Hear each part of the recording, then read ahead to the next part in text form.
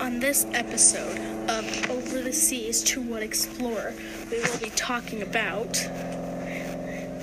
Brennan Magellan, Leif Erikson, and Samuel de Champlain.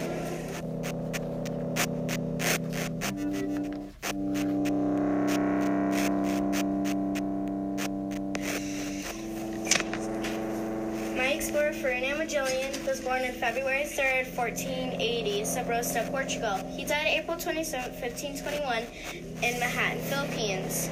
Wow, that's cool. Did you know that my explorer Samuel de Champlain was born August 13th, 1567? Oh, and he was also born in France. And the sad thing is that he died December 25th, 1635, which is on Christmas Day. Well, did you know my explorer Leif Erikson was born in Icelandic Commonwealth?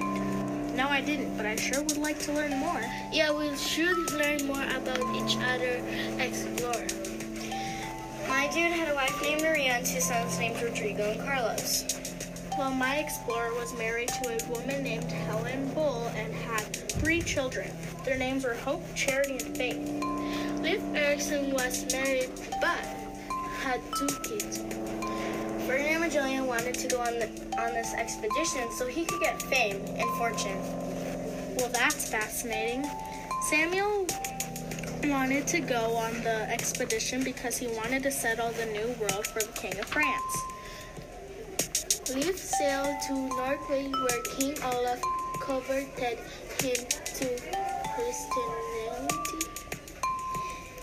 The result of Brennan Magellan's trip was naming the Pacific Ocean.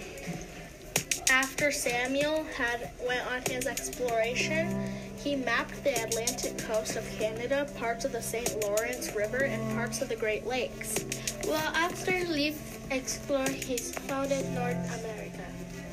Well, I think we should talk about some important things about our explorers.